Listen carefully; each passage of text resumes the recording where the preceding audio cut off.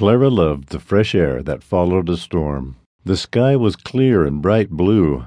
After this week, she wouldn't get to see much of Jake, since rounding up the cattle would take all his time. It was a beautiful day for a ride. Jake had mentioned he'd be at the North Ridge most of the day. She decided to surprise him by taking a trip out there. Faith packed some cookies for Clara to take to Jake and his workers in the fields. At the North Ridge, she saw a large tree had blown over, and 2 men were working on it. The view from high up was beautiful. She rode to the top of the fallen tree, which was close to the edge of the crest.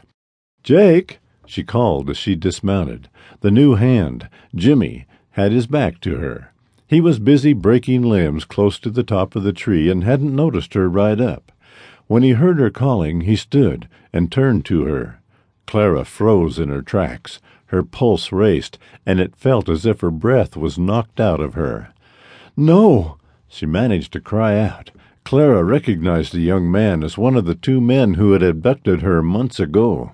She turned to run. Her boots were heavy from being caked with slick mud.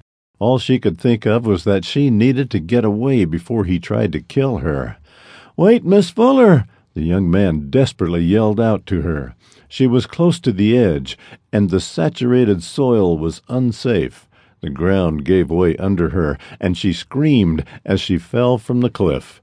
Able to grab hold of an exposed root with her left hand, she reached with her right hand to try and find something else to grab onto. The man who had once fired at her jumped from where he stood on the tree, threw himself to the ground, and grabbed her free hand with his right hand. Clara hung over the edge of the cliff. The only thing keeping her from plummeting to her death was the man she feared. Their eyes locked. She saw the very same look in the boy's eyes as he had had in the field where Red had told him to kill her. Her heart was full of fear, and she silently pleaded for him not to let her die. She knew who he was now, Jimmy, the new stable boy. Jake had to have heard her scream and would be here any moment, but if the boy let go of her hand, he wouldn't have to worry about being found out. No one could fault him.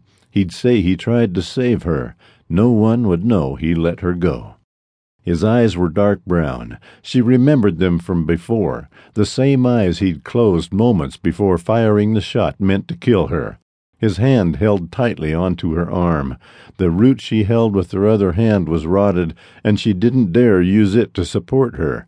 Useless, it hindered her from being able to claw her way up the cliff.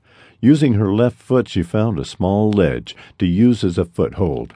The earth and rock, disturbed by her fall, had sent mud cascading down on her. She was covered in soil from head to toe. Jimmy closed his eyes, and an empty feeling chilled the pit of Clara's stomach. What was he thinking? Surely he wasn't going to let her fall. His eyes were shut tight, and he bit his bottom lip as he inched away from the ledge. He wasn't a large man, and years of living on handouts had kept him from developing strong muscles. It would take all the strength he had to pull her up. The sound of a rider approaching must mean Jake had heard the commotion and turned his horse back to see what had happened. By the time he rode up, Jimmy was already pulling Clara up from over the edge of the cliff. Jake leaped from his horse and ran to help. "Clara!" Jake struggled to catch his breath as he pulled her away from the edge and held her close. He looked at Jimmy. "What happened?" Jimmy stood still with his head hanging low. The boy wouldn't look at Jake. Clara buried her face in Jake's shirt. How could this be happening? A man that tried to kill her before was on the ranch payroll. She needed to get home where she could sort things out.